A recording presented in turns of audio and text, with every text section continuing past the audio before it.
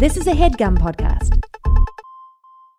Getting the smile and confidence you've been dreaming about, all from the comfort of your home, isn't a total mystery with Bite clear aligners.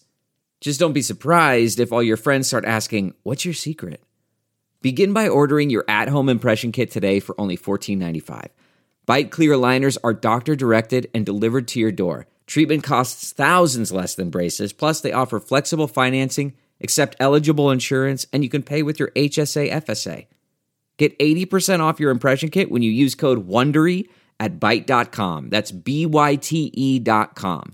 Start your confidence journey today with Byte. In 1976, a little boy named Jeffrey Bruce Atkins exited his mommy's birth canal in Queens, New York. Young Jeffrey would ultimately venture into the hippery-hoppery genre of music and find success under the pseudonym combining my favorite body part I use for chewing and my favorite thing to follow, Ja Rule. Well, Mr. Rule would go on to great success in the secular market with chart-topping albums and fun singles about disrespecting women. The crown jewel of his career would soon become his acting resume, which included roles in The Fast and the Furious, Scary Movie 3, that's the third one, and Assault on Precinct 13, that's the 13th one. The career-defining achievement, though, would come in a little movie with a big, confused heart called I'm in Love with the Church Girl. I'm in Love with the Church Girl is a bit of a pop culture nightmare stew. The recipe? Some Toby Mac, a cheetah girl, Harpo Baldwin, Vic Vega, and Big Pussy from The Sopranos, scored by the former worship pastor from Joel Osteen's church. Slurp, slurp, yum, yum. The movie revolves around retired drug dealer Miles Montego. Big Pussy introduces Miles to a cheetah girl from his community group, and they fall in abstinent love. The movie is part rom-com, part cop thriller, part Hallmark movie, part hospital drama, part concert film, part Sandals Resort branded content, and all good and great to the glory of God. The production was completed on the movie in 2010, due for an early 2011 release, but the film came out in 2013. What was the mitigating factor delaying it? Mr. Rule's 2-year stint in prison. This finally disproves the popular theory that Ja Rule was, in fact, always on time. When on the promo circuit for the movie, Ja seemed pretty hyped to be in the Christian movie, going on to brag in an interview, "I shot this real ill movie, this Tyler Perry shit called I'm in Love with the Church Girl with Adrian Ballon. Billion? They talking about taking it to festivals and shit, so we can get a shot at winning awards and shit. It's like everything is moving the right direction for me right now." As of recording this, the movie has a 6% on Rotten Tomatoes. So we watched I'm in Love with the Church Girl, and we're going to talk about it today on Good Christian Fun. Bailan. Bailan? Bailan, baila, baila. Like it just rhymes with pylon? No, like bailan, like the Spanish word for dance. Oh. If you had been paying attention to the Larry the Cucumber song 2 weeks ago, you would have remembered that. You're right. That's my bad for not paying Baila, attention to that. Welcome to Good Christian Fun. I'm Kevin. I'm Caroline. We're here to have some good... We're hard to holler Good Christian Fun. That's right. Caroline, what is Good Christian Fun? Good Christian Fun is where we talk about Christian pop culture. We talk about maybe what are the motivations? Why does it feel weird? Why do I feel bad? Why do I feel weird and all funny inside? What's going on with my body? We're not here to be mean about it. Maybe just a little bit.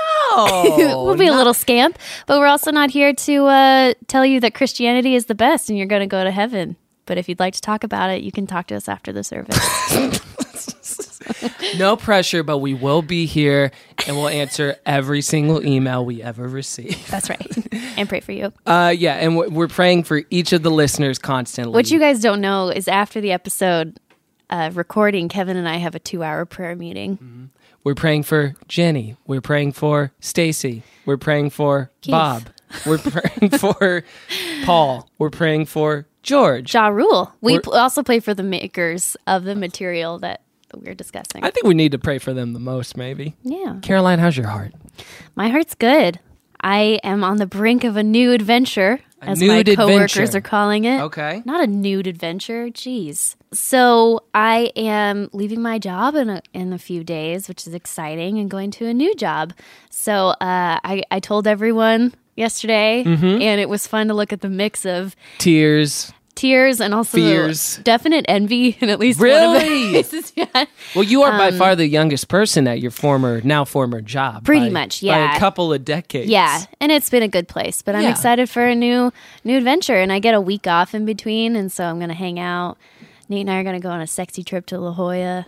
A sexy trip. I'm going to stay at a Sheridan. So it is a nude adventure. Maybe. So I wasn't wrong. You were right. Okay. Well, How's your- congratulations. Oh, thank you. I think a lot of listeners, a lot of GCFers, we never figured out what we were going to call people. GCFers is what I call them. A lot of the in my head. GCFers were praying for that. Dang, it's just like Ja Rule says, prayer works. Does he say that? I'm guessing you He probably said did. that one time. I guess it goes to show you, prayer works. Prayer works. How's your heart, Kevin? My heart is doing A-okay. Wow. I am spending less time on screens. Oh, yeah, like a 2-year-old in a helicopter parent's Hey, household. give me a break. Give me a break. I'm trying to Screen- disconnect and No not... screen time. No, I think it's good. I have a little app that is so big brothery right now, but it does say, here's how many minutes you've been on your phone today. Whoa. And here's the minutes you've spent on this app, and this app, and this app.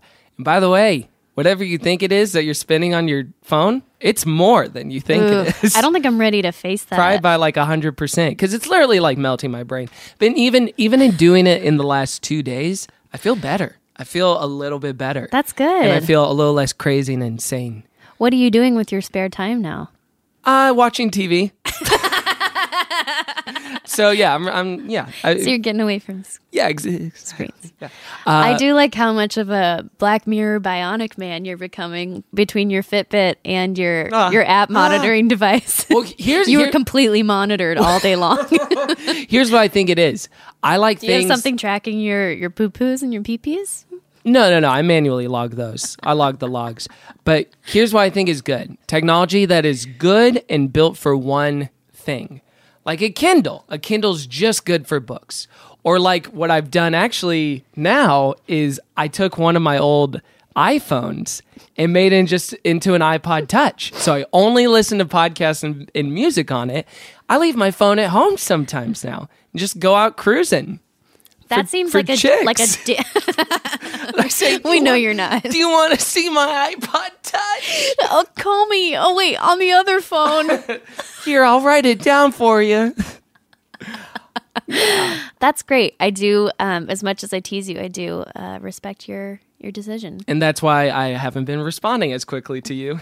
Yeah, that's true. Have you noticed that? I think I did notice that. Yeah. Well, also, I felt like I was doing that to you today, but that was just because I was on my work computer. Oh, and you don't want to leave a paper trail when you Also go. looking at Twitter. Oh, I thought you were going to say porn. Also No. looking at porn. No, although there is a great site called thisisnotporn.org, which is all old movie stills and photos, like rare Hollywood photos, and they're real fun to look at. Oh, that's fun. So that's a little preemptive lift up for you all. Were you going to lift it up? No. This is not porn? It just came up. Oh, boy. Well, the topic for today is, it's a movie, but it's also something I've felt before. I'm in love with a church girl. That's the name her. of the... What's that? Name her. I can't. Shouts out to... Ooh. No, I'll bleep that out. Okay, great. But we couldn't do this alone. We need a little bit of help. There's lots to talk about. lots to talk about. I'm excited he's here. We need a good person to talk about with us. Ladies and gentlemen, you may know him from his UCB team White Women or from Workaholics or Comedy Bang Bang. Ladies and gentlemen, give it up for Iffy Nwadiwe! Hey, everybody. Hey, dude! Oh, yeah. We're lifting him on our shoulders right now. Oh, feels good. Sing your praise to the Lord. Come on, everybody. We're just nervously bobbing in the river. It's fun to just at the live shows, it's fun when we do this song because it's like, yeah, we're all here having a good time. Live shows are one live show. When we do all of our live shows, In the room, it's always just like, okay. Especially with the guests just being like, Well, it's especially disorienting for the guests, I think, usually. And we're just yelling most of the time. Yeah. So it can be a difficult situation. Sorry if you felt attacked. No, it's always interesting listening to like white Christian pop because, you know, I grew up on like gospel and it's so like jazzy and funk, like, and like, you know, if white you had to do an impression, just like of a white Christian singer real quick, like what would it sound like? Oh, it would just be the one that everyone does all the time where it's like, our God is an awesome God, he reigns from heaven above with yeah, you know? That was dead on. It's like a good David Grohl, you know? Like It is like, it's like if David Grohl got saved. Yeah. And that's become this whole, like, the post-Creed, post-Scott Stapp vocals and Christian pop is pretty nuts. By the way, Our God's an Awesome God. It's my favorite song to use the word Ritz. Ritz? Yeah. At one point in one of the verses, he says, he ain't putting on the Ritz. Our God is an awesome God. Good 1920s song reference in that. Well, we're all of a similar age, and I remember the big like kind of like bait and switch in Christian pop when we were growing up was Switchfoot. It took me a while to learn they were a Christian band. Switchfoot. That's interesting. Because they were on MTV and everything. They were like the Kirk Franklin of white of white Christian pop. Because Kirk Franklin, he made it. You know, Stomp was a smash out hit there. on BET. Yeah. Yeah, it's interesting because everyone seems to have a different touch point with Switchfoot. Like, there's people who were Christians and knew them as Christian and got upset when they like turned a page, so called. And then there's people who were like, I just thought they were a fun band. Oh yeah, and what? Yeah, no, it was such a weird phase because you had like also like Christian hardcore music too. I like POD.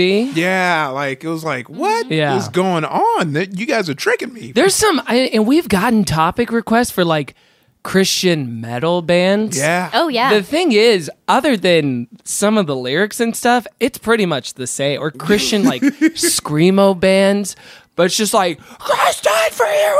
But it's still. We should get into that. No. Why not? I feel like it would just give me a headache. Oh, okay. So the reason is because you're an old man. Yes.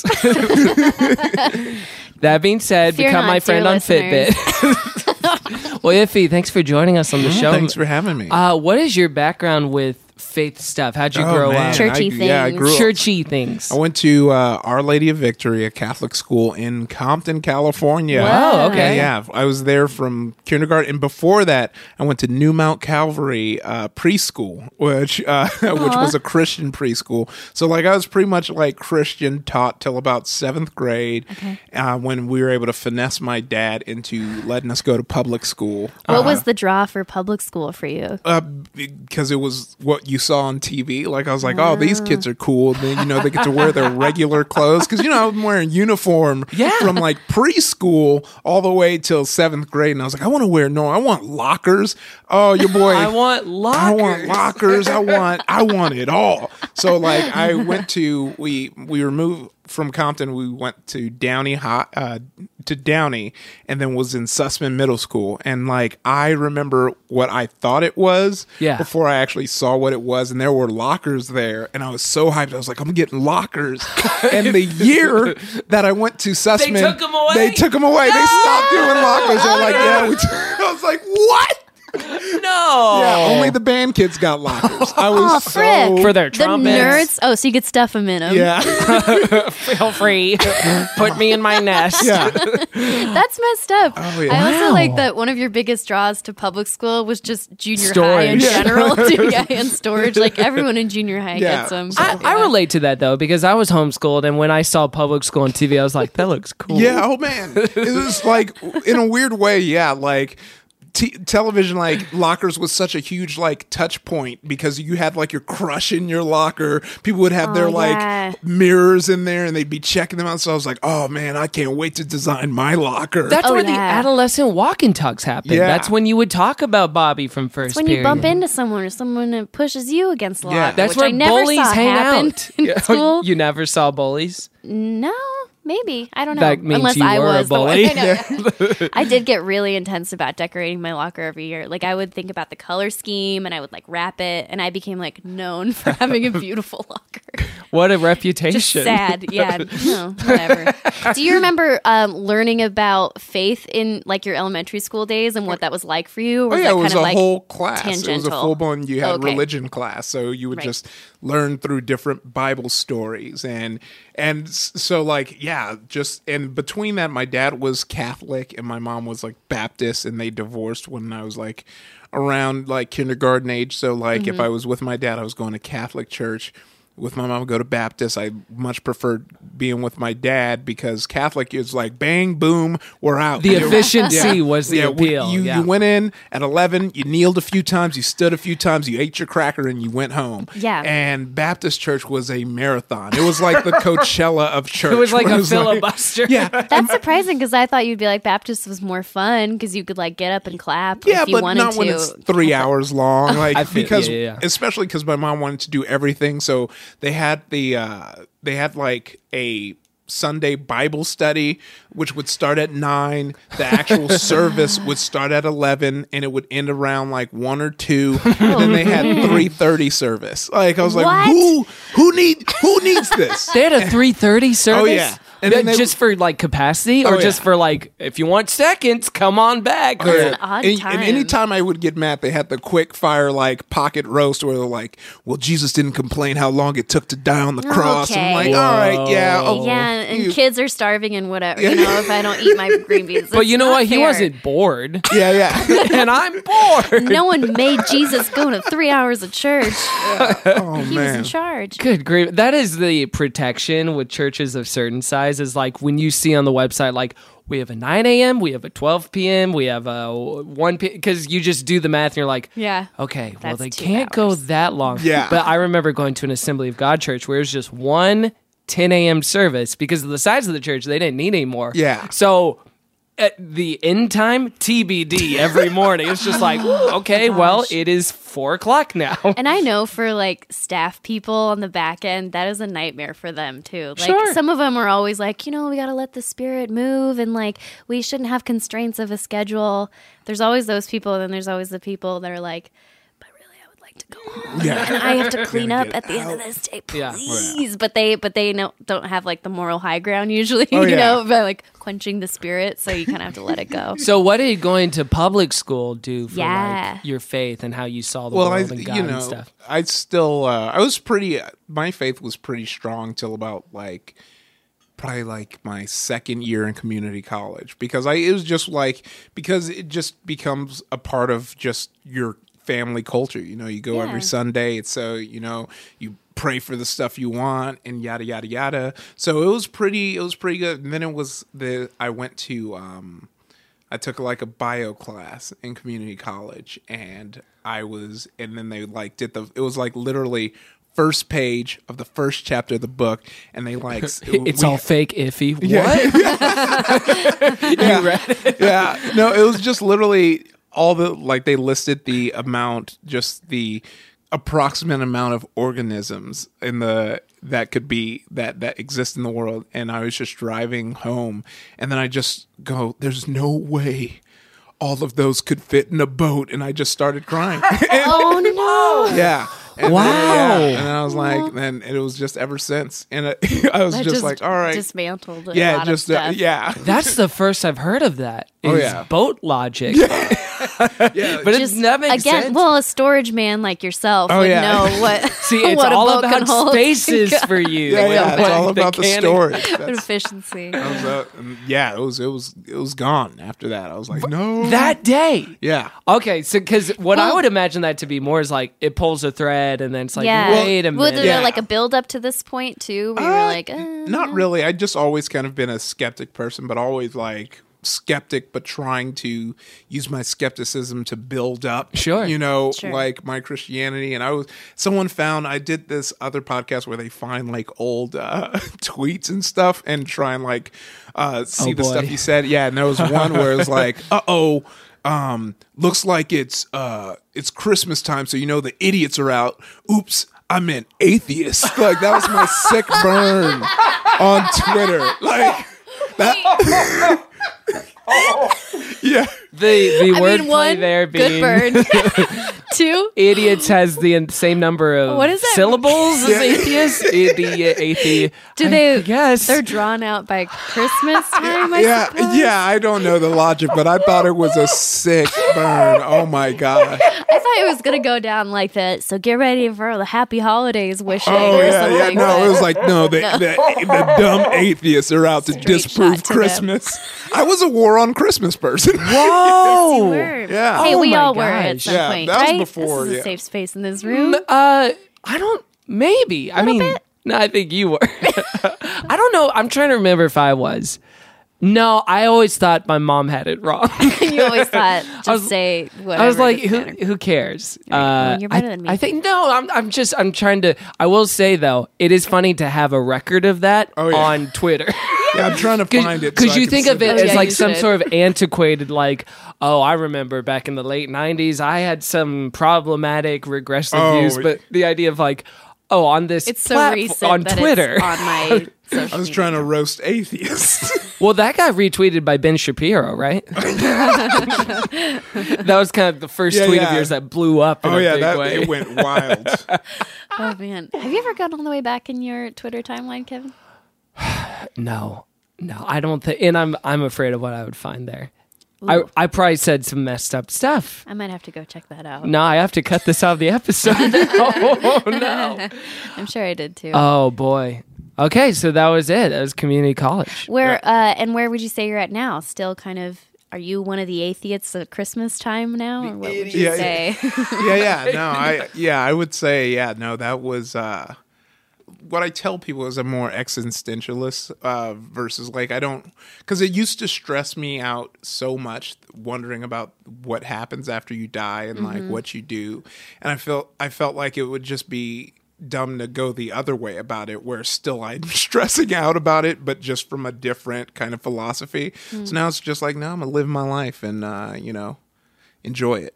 And if whatever makes people happy. Stress out in the other way, meaning like you know how atheists spend so much. Like I had a friend who was atheist, and she would go to these meetings on Sundays to talk about atheism. And I was like, that's church. you're going to church, but just for atheists. Like Different Yeah. denomination. Like that's like reason number one I got out of religion is to not go to church. I have to keep talking about If this. people really wanted to know, it's mostly just the church aspect. It's the like time everything commitment. else, if I can have Sundays, I'm back.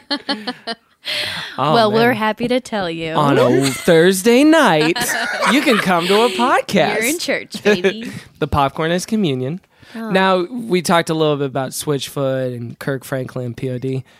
Was there anything from that time period or your time being into faith stuff that has still remained with you, or like that you can still enjoy, even like divorced from buying into everything with that? Sometimes I still bounce back and listen to some Kirk Franklin or Switchfoot just because it's still nostalgia. Oh, yeah. And whenever like there's big, religious events for like, my uncle made me his kid's godparents, so like I had to sit through. Yeah, luckily it was in Catholic church, so it was very short. Oh, right, again. efficient. Yeah. As we mentioned. So like that stuff, I'm not because there are some people who I know who are just like anti-church, and like that's not me. Like, You won't go out of your way to say like, no, I'm taking a stand against not this at ritual. all. Yeah. No, that's also lame to me. What do you find yourself thinking about the most when you're like in the church situation? Like, are you thinking? I sometimes am just thinking about the stained glass for a while. Yeah. Or like the architecture. Oh or, yeah, like, just really like taking in the art that takes there's place. good art, in Oh, yeah. in a lot of- especially Catholic churches. I feel like they know how to make things look beautiful. Oh yeah, it's wild. Yeah. Well, talking about good art made in churches, I think it's time to dive in, folks. Good is a strong word. I'm in love with a church girl. Well, I want to read to kick off this whole discussion. I want to read this quote from a interview with Christianity Today that Israel Houghton, Okay. who is the former worship leader at Lakewood Church. Which, by the way, I want to point out, Yeah. also a gospel singer. Yeah. I didn't know this only because today when I was watching it, I Instagram storied the intro when they made God an executive producer. Nice. In the opening credits for this movie, there is one, it says like written by, produced by, starring, and then there's one title card that comes up that says executive producer God. The balls. I'm really hoping they held them to that. Like all the money made was like, sorry, you can't use this money. This is the executive producer God's money. It would be amazing if someone in the Producers Guild registered and like registered God. Yeah, I'm God. I get residuals. Yeah. I'm so glad God was available because that was the year he was also doing Despicable Me. Oh, and yeah. So it was a big year for him. Yeah, that's right. He launched that franchise too. Right, so he's been busy. He was the Scott Rudin of his time for a little bit. Everything he touched turned to gold. I don't know what that reference is. There's a producer named Scott Rudin. Wait a second. Do you think God always has an inclusion writer for Jesus and the Holy Spirit? Oh, absolutely. 2 words, inclusion writer. So in this interview with Christianity Today, Israel Houghton says, the question was, what goals were you aiming for as you made this movie? Because he was a producer, as well as he went on to marry Adrian. Oh, he got yes, divorced of his right. wife of 21 years. Oh. And married her. And he probably doesn't now, but he lived in my hometown of Houston. Oh. In Kingwood, actually, the suburbs I used to live in. So Houghton says, or Houghton, I might be mispronouncing it. He said, I've been thinking about Vienna, Austria lately.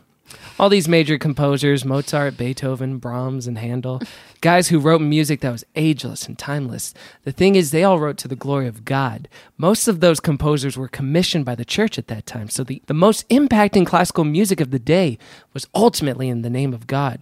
Our prayer and action in this whole production process has been that we want to do things that are unapologetic in their excellence. We've all been handed a CD by someone who says, I made this Christian CD, but I ran out of money. And it's not that good. But I wanted to do this to glorify God. When it comes with that apology attached, I say, why would I go listen to this record if you've already shot it down? So what we've tried to do is take away any sorts of excuses or apologies for the way we've shot, edited, and produced it. There is depth and impact to this story. David said, talking about King David, I don't want to offer the Lord something that doesn't cost me. If I'm going to offer something up, it's going to be costly. It's going to have weight. It's going to have worth attached to it. And that's why we've approached this story that way.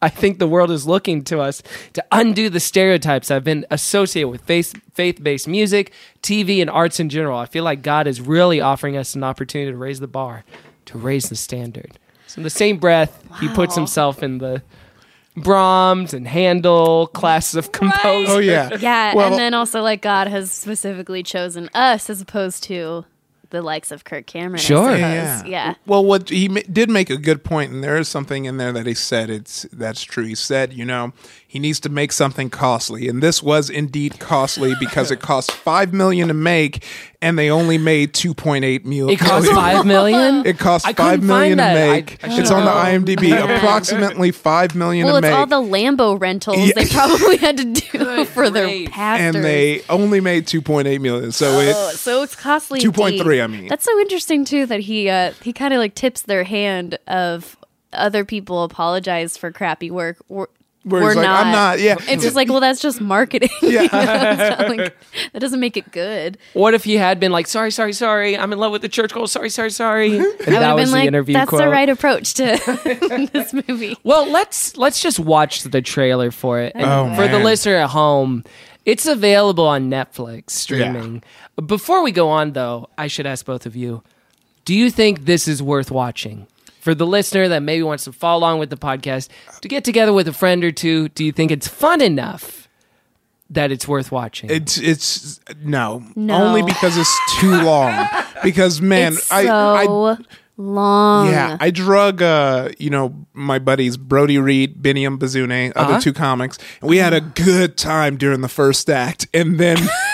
Oh boy! That's how I felt too. Same. Just I was with my husband, and we were also having a good time, and then I don't know. I think maybe the second hospital fiasco, I like pulled out my phone and I was like checked out for a good while. And I was like, I can't believe this is still going. I watched the first half hour with Chelsea and then she left. And then I was like, oh no. Yeah, I watched it on, you know how you can put podcasts on double speed on the apps? I did that in Adobe Premiere. Oh, that's amazing.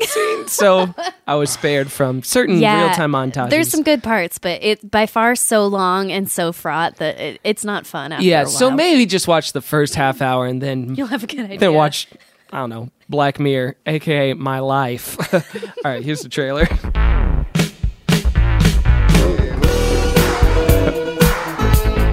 $24 Karat. Yeah, this is a 24 Karat, Bob. I guess it's before that. It was 4 years before, I think.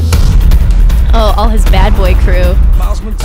Bad boys. With a real legend. T-Bone. Bargain bin entourage. So wait, you file up that package? Toby Mac. Well, just don't let money run your life, Miles. He wears what we make in a year on his wrist. This guy is the biggest drug trafficker in all of California, which is exactly why we want to nail this guy. You need to come to church with me and find yourself a good woman. She was yelling all of her lines, right? Bible study every week with my wife. I'm getting retroactively exhausted just remembering watching this. There's only 4 more minutes of this trailer left. Are you that godly man? I used to be a drug dealer, Vanessa. Alternate universe Selena Meyer. And they came at us hard. Fans all over the place, SWAT cars, guns. I think you're as dirty as sin. He's gonna kiss her. Like to tell me why there was a gun in your car? What do you want from me? And the Oscar goes to... God don't want somebody like me in his church, okay? Or does he? This is the best show on this summer from Fire Festival Funder. Ja Rule. No, baby, doesn't get paid. He's a greeter. Yeah, he was a major investor. Oh no! Yeah. You're kidding. Not that much. He has 5 lawsuits against him. Well, thankfully he made this. The Bible. Adrian Bailo. Byline. You were right. I'm stupid. I was. And Steven Okay. I'm in love with a church girl. They brought that voice guy out of retirement just for this trailer. Okay. So this movie, the basic premise is Miles Montega, he was an ex-drug dealer, ran with the bad squad. He's left the world behind even though he's kept all the money and now he's a concert promoter and yeah, he has the same friends. Then him and Big Pussy are friends. Vincent Pastor. Like saying that. No, I'm sorry. I won't say any name. I don't mean to be, but that's just who he was. Shocking. On The Sopranos. Come on. And he hooks him up with a girl from his community group or his Bible study, right? Or is it from his wife's Bible study? His wife's women's Bible study. Oh, that's why she's single. Because I did think it's a little unrealistic that she's in a Bible study and that she's still single. Well, or just in a large church. Sure. That's a Dayton Pool Central. Oh, it's just when a new single girl comes into a community group. Oh man, it's like blood in the water. By the way, I just want to make it clear that you're never really sure whether he used to deal drugs or still does. Guys, this was blowing my mind. Okay, can we please break down his crime history? Yeah, because for a good chunk of the movie, you're thinking, oh, he still is secretly a drug lord because he's kind of shisty about what his current job is. Oh yeah, right, with like the music promotion business, and he's got suitcases of money all the time and like this huge house, and he's literally still with his drug crew. Yeah, and the beginning of the movie is him like splitting money up with them. 100%. But then it isn't until literally the end of the movie when you realize, oh, he actually isn't doing crime anymore.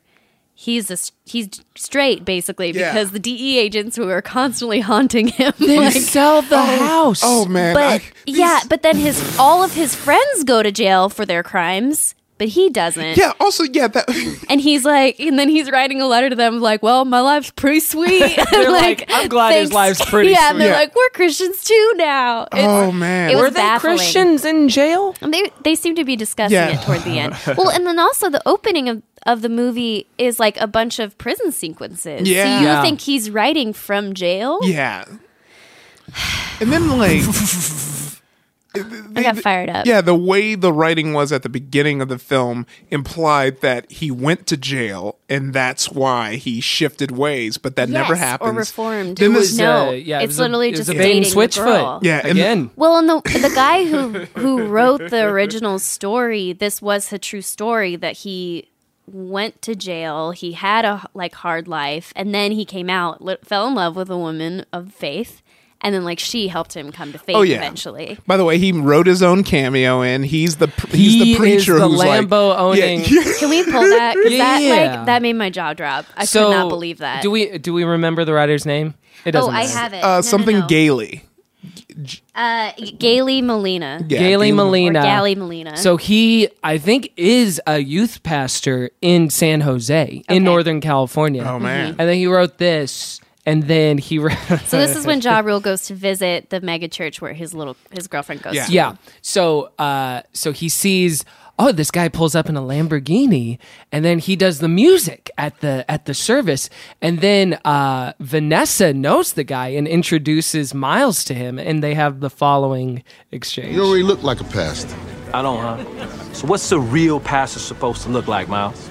I don't know, Dumb. man. I mean, look at you, man. Clothes, your jewelry. You're kind of tight to death yourself there, Miles.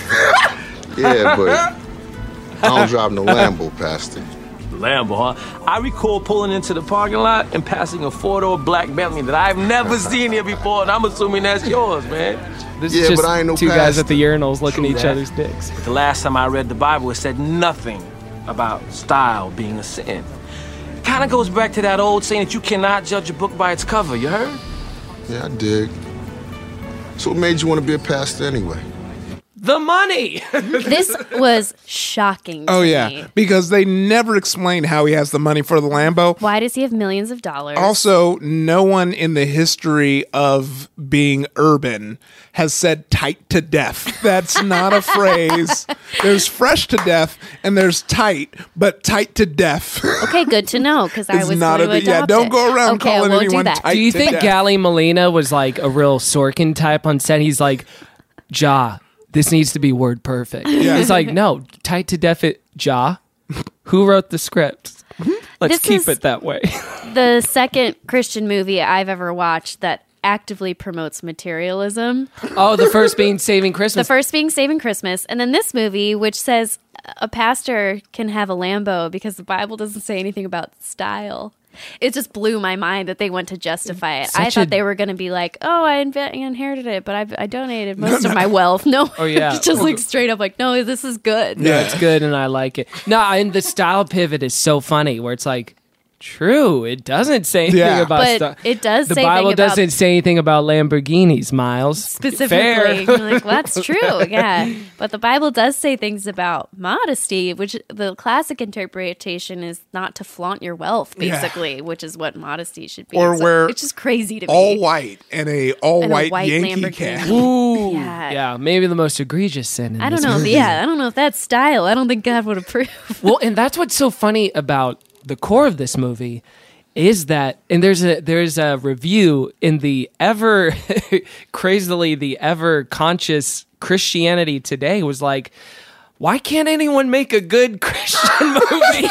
In their review, and they said the thing doesn't seem to be God in this movie. It seems to more be church. Yeah. That Vanessa's into and that she's trying to get Miles into. It's not really like. And there's certain A things like, relationship. yeah, some character things and Yeah. stuff, but for the most part, it's like, come to this church and be a part of the church. Study and And- read the Bible and, and don't this have is sex. And, 100%. This movie is selling two things: church and the Sandals Resort. Like, The sandals. active. I Wait, resort. before you do the clip, Yeah. this is important because this idea of this being just about church and going to church, Yeah. is like a common Christian trap we can fall into of like doing things, in all caps rather than addressing the underlying soul issues or even just what the meaning of something is. And that was the thing that was really irritating to me about all of the like church people in this film, is all they want to do is tell him the things he should be doing. Yeah. And her name is Vanessa? Vanessa. Okay. Vanessa has a relationship with him even, and I found her irritating as heck and like you did mean. Yeah.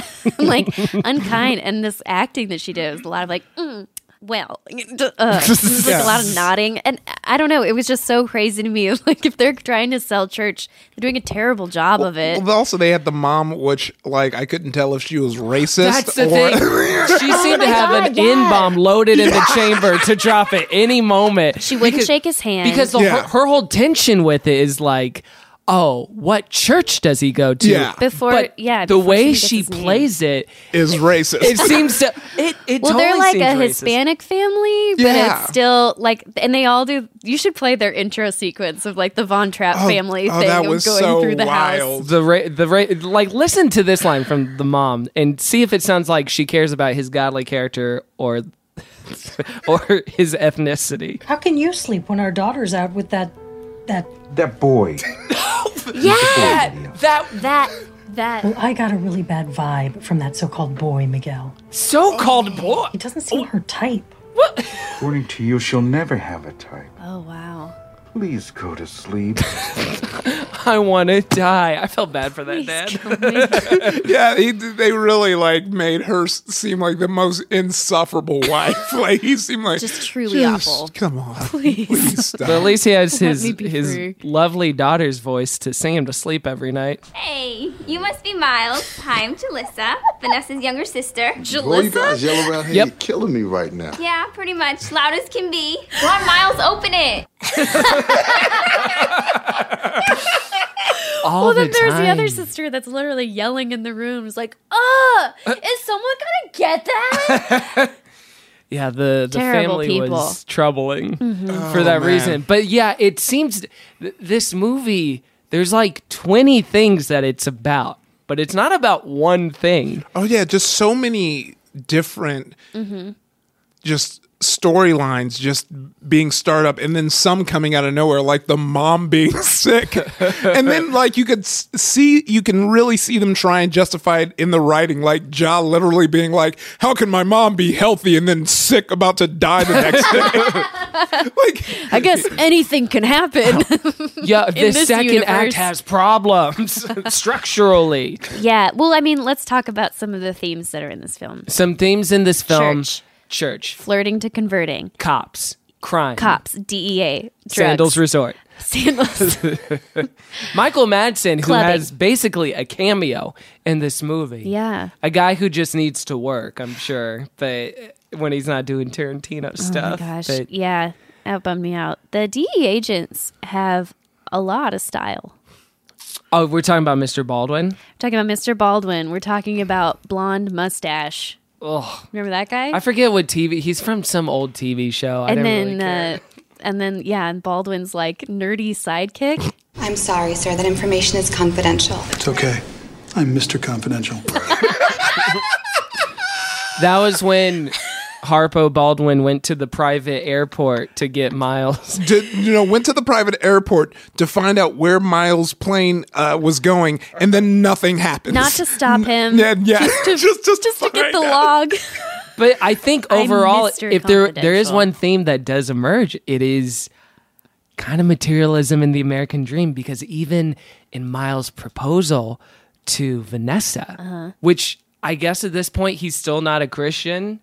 In the eyes of this movie, he doesn't become a Christian until he has his Oscar reel moment in front of the stained glass, and then goes up to the altar call at the mega church. And then, guys, Ja Rule goes to online University of Phoenix Seminary and becomes a pastor. We see that too, By the by end the of this way. movie. Oh, yeah. That's not left to the imagination. Yeah, but what he says to Vanessa in their private jet, I'm like, this is, I think if the movie is about one thing, then it might be this, which is the Americanized version of Christianity. I mean, only he could have created all this. Talking about God in the sunset. I see a world with no limits. With the right drive and hustle, anybody could have anything and everything they want. Wow. Right. And that's our God-given right. Yeah. Wow. Yeah. Any gun they want, any smoking hot babe they want. Like $5 million from your congregation to shoot a movie about your life.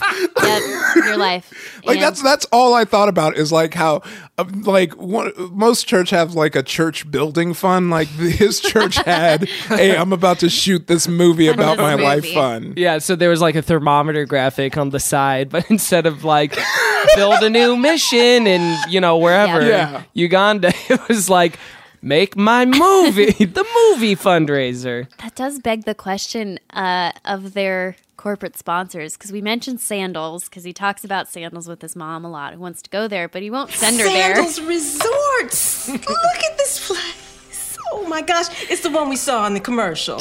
Thank you. I was like, oh, maybe it's not product placement. Son, this is I wonder beautiful. if she'll say Sandals again, though. Oh, come on, Pop. You and Mom been trying to get away for years, so this is our gift to you. Baby, I love it, and I'm so glad to finally get to go to Sandals. Sandals.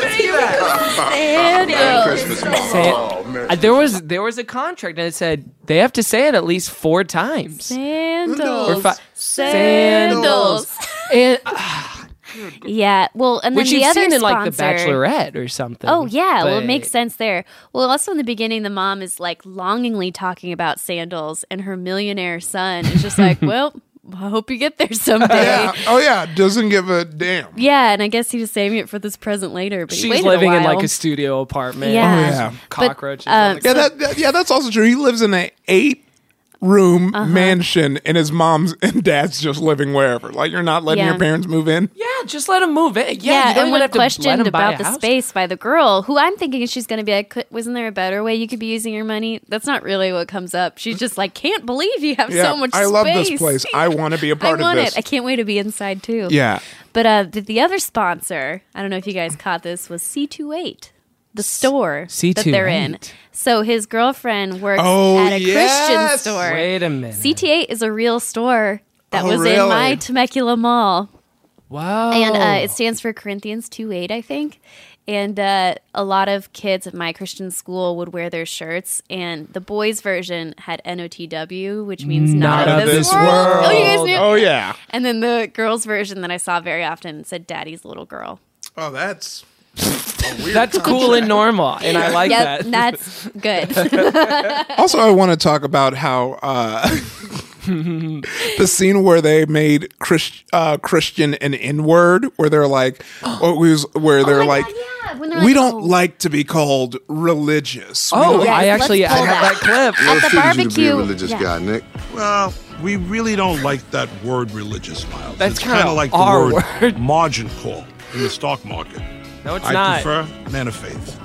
Which I really like that because that was such a convoluted analogy that I know the early script had to be like, that's like our N-word. Now we got to scrap Make it this. more of a stock market thing. There are certain sanitized things that are so funny. Again, when you show like bad people in one of these faith-based movies, it's like, hey, I don't like you, buddy. That's like the extent Exactly, of their hostility and their language. You can't Let's be have like, one round of drinks. let's have at least 1.5 shots. Keep our clothes on. Yeah, I love it. He's like bragging. He was like, yeah, back in the day you were crazy. You were like out of the car shooting. It's like, look, that's not how criminals talk. Yeah, I'm just like, man, he was shooting out of the car. Yeah, I was he- like, that's the brag. I Yeah, guess yeah. that's good. Remember all those bullets you fired? But to your point too, it was so weird because I've heard like, it's not a religion, it's a relationship. Like, I Yeah. don't want to be called religious. There's baggage with that. Yeah, and but that- they even say, don't call us Christians. Yeah. Which I was like, what? I don't think I've ever heard that before Yeah, of like no. Christians being like, we don't like that term either. Like man of faith or woman of faith is what I was like, that's so much longer. And Woman of faith, man of faith. yeah. So they did like make Yeah, the oh, thing yeah, like a term we don't 100%. like or Yeah. something. I was like, that's weird. And this, out of the faith-based movies we've seen before, this is the one the most because the people who made it weren't white people. And there are like interesting things, like it's like even with the like kind of racist mom where it's like, oh, it's an interracial relationship and that's interesting. And I think Ja Rule is, despite everything, not a bad actor. Oh yeah, no, I thought he was good. His own, yeah. He's pretty good. I don't think he had a lot to work with, but like the thing that he did, like he wasn't bad. Well, that's what we were talking about when we were watching. There's so many good actors a part of this, and you could just tell it's just a bad script. Yeah, they're just rolling a piece of dung up a hill, and it's a lot of hard work. It's very sad to see geniuses go to waste in this movie. I will say it was interesting to see how they try to like inject points of cool to the movie. Like we talked about the Lambo pastor, but even Vanessa is describing like what it's like to love God or like become a Christian. Oh, yeah. Oh. Do you remember this? Yes. And she said, "It's better than, I'll say it. It's better than sex." And he's like, and to me, that was shocking because I've never seen in a Christian movie like a Christian girl being that like bad, quote unquote, but it was still felt so neutered. Well, I just love the scene where she's left alone with all their girlfriends, their secular girlfriends. Oh my God, yes. They're like, so, have you? So, Vanessa, is everything they say about Miles true? About what? You know, down there. Downtown. I'm not trying to keep you girls in suspense, but I wouldn't know. You mean you two haven't slept together yet? You mean you two Look, haven't we're just trying to, take together? it slow, that's all. Nice and slow. Are we talking about the same Miles here? Bad influence. Yes, we are. I like how they really try to do the black dudes are well endowed without like saying it. Like they wanted to, they were like, let's take like 2 beats out of it and let everyone do the guesswork. True? Although it's like, oh, okay. The weirdest scene to me is when Ja was like talking sexually, when Ja was reading Song of Solomon and turning himself on. Milk and honey under your tongue. Oh my your God. 2 breasts are like 2 fawns. The music. I slept, but my heart was awake. Listen, my lover is knocking. My head is drenched with dew. I've taken off my robe. Must I put it on again? Oh. My lover thrust his hand through the latch opening. Jeez. Now that sounds like late night HBO to me. Hold up. Because you read it like that, buddy. I read it how it's reading. That's what it is. Babe. Okay, are you trying to say that the Bible says that it's okay to have sex? Babe, Yes. I don't know what the Bible's saying. It does. It's I'm crazy. just trying to figure this all out. So That's all. confusing. Babe, I can almost assure you that these people that they're talking about are married. Now, the Bible says you can totally enjoy your spouse sexually. Now, how did you interpret it? You know what? I'm sorry I brought it up. Let's forget it. No, that's a good thing. It's good So that we they get in a discuss fight. these things. Let's forget it. It's important to discuss the Word of Drop God. it. Really? He storms off the Really? couch, and then he goes and takes a shower. He takes a shower. So one of 2 things. It's like he had to, quote unquote, take a cold shower. Oh yeah. Or 2, he had to go crank it. Crank his penis? Yeah, crank his penis. Yes. Oh man, that was one sick verse. He had to go right there. jaw his rule. That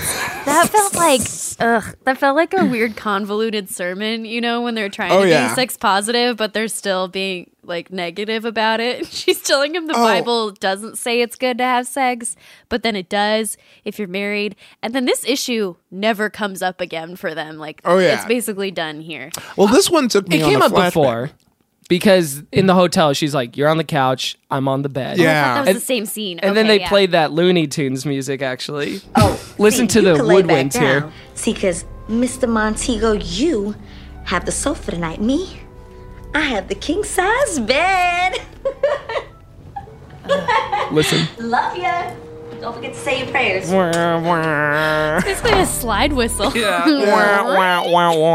were you going to say, though? Oh no, I was saying that scene took me back because I remember when I was Kids waiting. Yeah, when the kids were waiting. No, I remember when my mom would drag me to church, and there was just one like sermon her pastor had where he was talking about like it was that same subject where he was like, and I'm married and I make sure I please my wife, and like I was like, wait, you're bragging about boning your wife really good? Like, yeah, it's very strange. Like it was like, but it was like that same idea of attacking like. People think Christians don't have fun and don't have sex. Right. We do, just under the rules of God. I'm with it. Yeah. In a covenant context. And as long as it's straight as heck. Yes.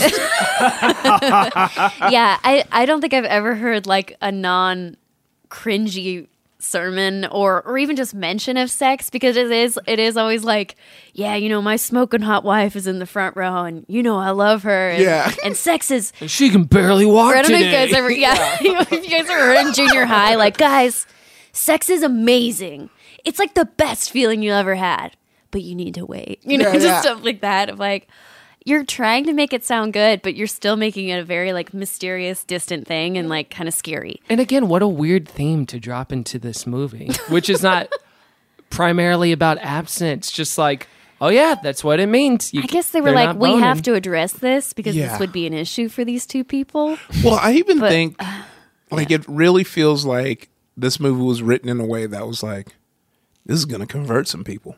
Like there was like a moment when he finishes a script and dusts it off his hands. He's like, people are going to watch this. Going to be Christian. Oh, absolutely. Yeah. I think every Christian movie has that premise that underneath hope. Of like, this is going to get the outsiders in. Yeah. Basically. And all those hard criminals out there are going to watch this. Hard criminals like Toby Mac. Hey, what's buzzing, cousin? Hey, what's going on, man? Is that a phrase? I'm just trying to make it's a dollar not. out I of 15 screamed. cents, So, hey, did you file off that package? I screamed when I heard "What's buzzin', cousin?" I was like, "Is this just people like?" It just takes me back to that Dave Chappelle joke when he talks about like making up catchphrases for his managers. Like I was like, "This is what it feels like." It's like he gave it to like a black consultant, and he was like, "Oh, I'm about to bring the dumbest phrases in here." Yeah. It's like The Office when he gets Michael to say "Dink and Flicka." They let Toby Mac improvise all of his lines. No, they didn't. I would have believed you. I would have believed you. That seemed about right. Because I can see Toby Mac being like, okay, I got to be like urban, hip. Okay. Looks like you're living in extreme days now, sir. Well, Toby Mac is a rapper, and so I think for him, he was like, I'm very comfortable with this role and this persona. He was like, I don't need a script. I know what I'm going to do. What's buzzing, cousin? What's buzzing, cousin? And he like winks at the cast, and they're like, no. So if Toby Mac was a rapper, there were a lot of rappers. So you had Toby Mac, you had T-Bone. Who that was the second product placement we got, because when they were in the store, remember he picked up a T-Bone. I have a little clip of that. This is when Miles goes to the Christian store that Caroline was talking about, where Vanessa works, because this movie is very, and we talk a lot on this show about like, being, involved in faith or having a relationship to God or what you call God, it doesn't have to be an all or nothing proposition. This movie posits, but what if it does? Because Vanessa not only is a member of this all women's Bible study and a member of this church, but she works at a Christian music store or just Christian boutique, essentially. And Miles not only is a Christian by the end of the movie, he's a pastor. He has to go as far as to become a pastor. There's nothing in between. At the end of the movie. And here's how they frame the Christian. I mean, this was like they almost looked at the camera and winked during this scene. And these are all Christian artists? That's right. This dude right here looks like a real rapper. Come on, Miles. He is a real rapper. He just, raps about the Lord. No. That's not what I'm saying. I mean, look, this dude looks like a gangster. He's cool. And the music that was playing when I came in made me feel like I wanted to stage dive. Yeah, you never listened to Christian music? Nah. It's an my mom used to play like Elvis Presley gospel albums on Sunday, but other than that, nah. Well, I am about to hook you up with some really, really hot Christian music. Hold on a second. I'm gonna get you some CDs. Okay. And then she leaves. T-Bone. Bonafide. In stores now. It's what the next line. Tomorrow. That discussion made me, it felt very familiar because it just felt a lot like this show, Kevin. I'm going to hook you up with some Christian music. You're going to like it. Should we use that as like a drop every time we start the show? Yeah. This T-Bone guy who does not look like a gangster. Like, I will say that from a resident of Compton, California, who went to and he, like, it was totally so just to be like, thank you, T-Bone, for being in this movie. But also, that was one big plot hole that I also love that they kept forgetting. They make a big point of talking about how he was raised in the church, and then when he goes to the church with her, he doesn't understand what offering is. Oh yeah, he's like, what? What? I'm supposed to put my money in here? He puts the basket on his head. Is it a hat? Do I wear it? Do I dance now? It's like, wait, you grew up in the church. You know all of this already. Yeah, you know the conventions at least. Yeah. And then also in that moment, he pulls out his like rolls of cash and drops like a few hundreds or something in there.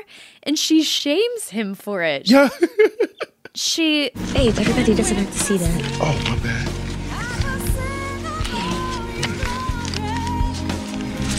How much are you giving? Not that much. That's not enough. Babe, that's plenty. I'll explain how this whole offering thing goes later. Oh. She's so condescending all the time. It really bothers me. I mean, she was inches away from calling him a fat baby, which is a Amy Grantism for New Christians. New Christian doesn't know the rules. Yes. Yeah, and that was so strange too that she would see that, and I understand like teasing him, but then to be like, I'm going to explain how this works later. You you only put $5 in the bag, and you save the rest for your Lamborghini. You know, Step like aside, that seemed basically idiot. what she was trying to say. It was so strange. It was a bummer. And we've talked, we've talked on this show how sometimes like some of these movies, it's like, especially Saving Christmas, probably the closest analog to this movie. Mm-hmm. That movie's like a quarter of a movie stretched to movie length. Mm-hmm. This is 6 movies because as we go on in the story, they get engaged. Miles' mom gets sick all of a sudden and dies. So there's like hospital drama. Mm-hmm. And then Vanessa gets in a car wreck and is in a coma. We don't see the car wreck. We just know she's suddenly in a coma. We just see the coma. That's also when I was like, I'm so done with this movie. Like a second hospital disaster. Well, then my favorite part is like, he's like, I don't, this God guy, you know, he killed my mom and I don't trust him and all this and all that. And he's like rejecting religion. And then he's leaving. He's like, where are you going? I got to go talk to someone. He goes to pray, like talk to the stained glass picture of Jesus. Whereas like you spent this whole speech rejecting religion. Yeah, being like, this is why it's you're false. Like, but I'm gonna keep going. But I need to go pray. We should play that because that's really his moment. That's such a funny point to make too, because that is kind of the underlying idea of any hostility in Christian movies is that, well, when they're mad at God. They're not like God's not dead. Oh, yeah. Kevin Sorbo, he's mad at God for killing his mom because of cancer. It's like the same thing. Oh, It's like the same story. Yeah, the only reason people don't like God is they have trauma that they can't forgive God for. Not like, oh, I just don't believe in him. It's always like, I hate him. I hate him. Or like, no, I ascribe to a different belief system that gives me value, you know?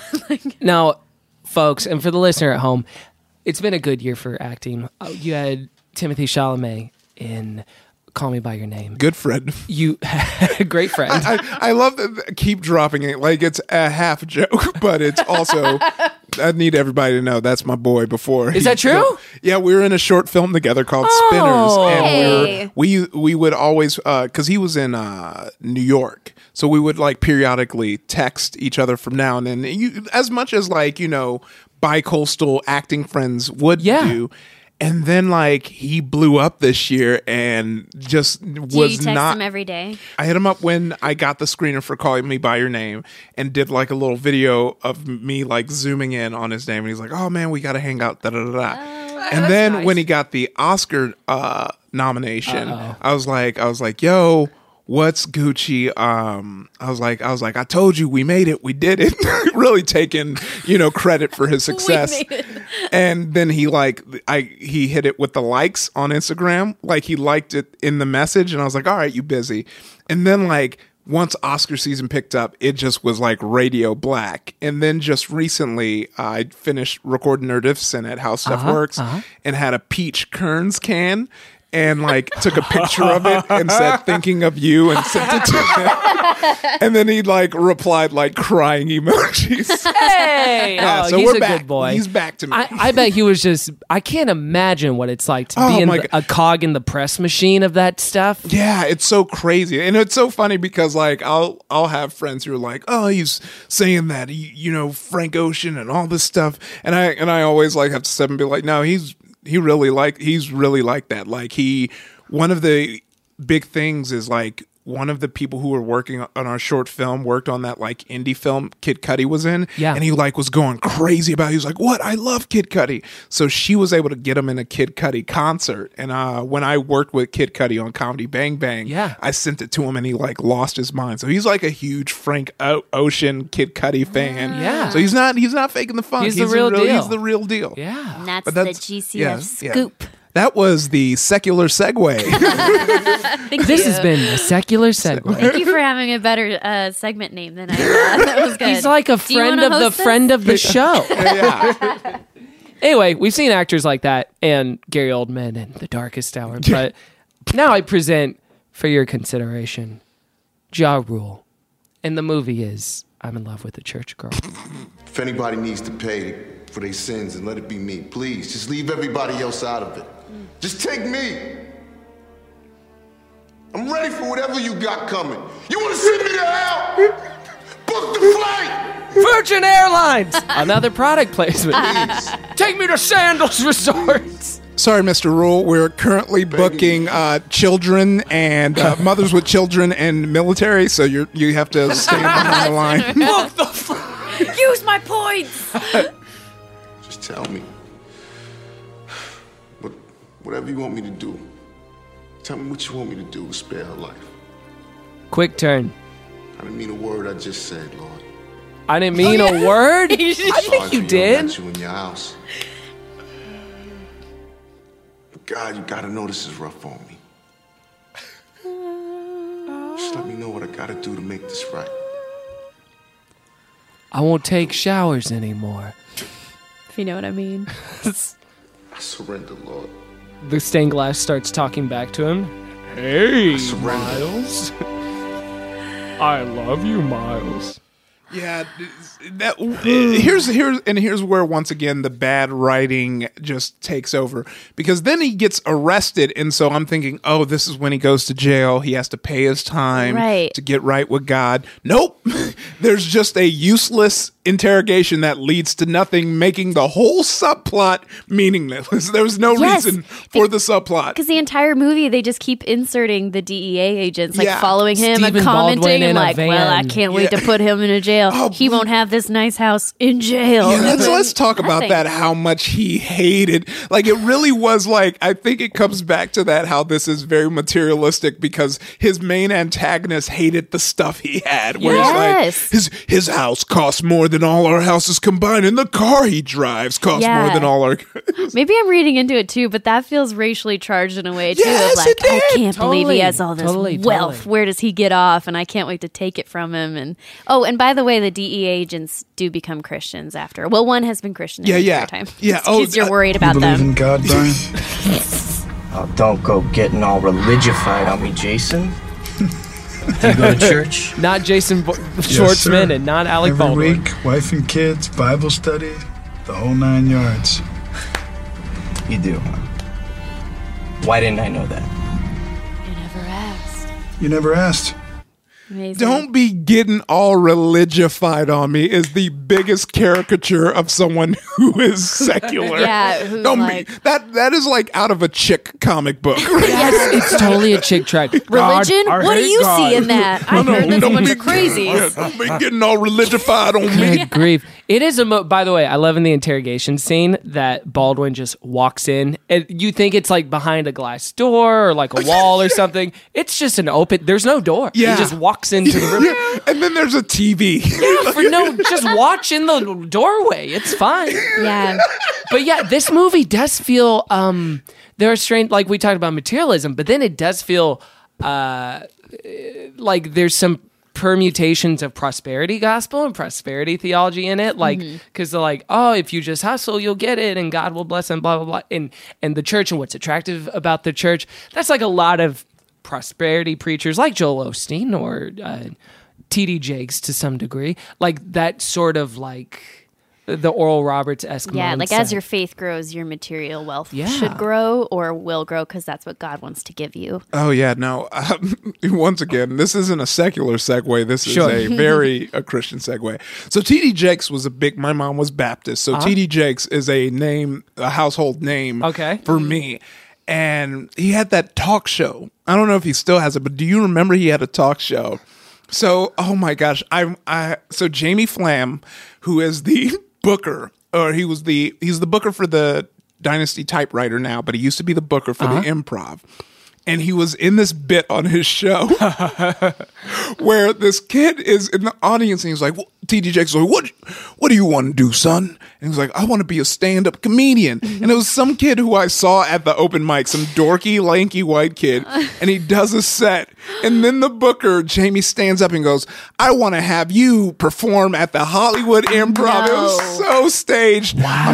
I'm going to send that to you. I've already DM'd you my tweet. But it was played as if like, wow, God delivered right away. People were like, oh my God. Oh, that makes me sick. It was hilarious. And it was so funny to see people I know doing that. Yeah, and you're like, oh man, y'all needed that like $100 to $300, huh? By the way, if he did send the tweet, and just to be clear, posted April 4th, 2010, it says, why does every religious holiday turn into atheists that try too hard day? Atheist is spelled with an apostrophe. Oh yeah. By the way, I spell atheist wrong, so I had to because I searched for it and I couldn't find it because I spelled atheist wrong. And then even in my apologetic tweet to my atheist friends, which reads, for the record, not all my atheist friends are trying too hard, but you know who you are. Damn.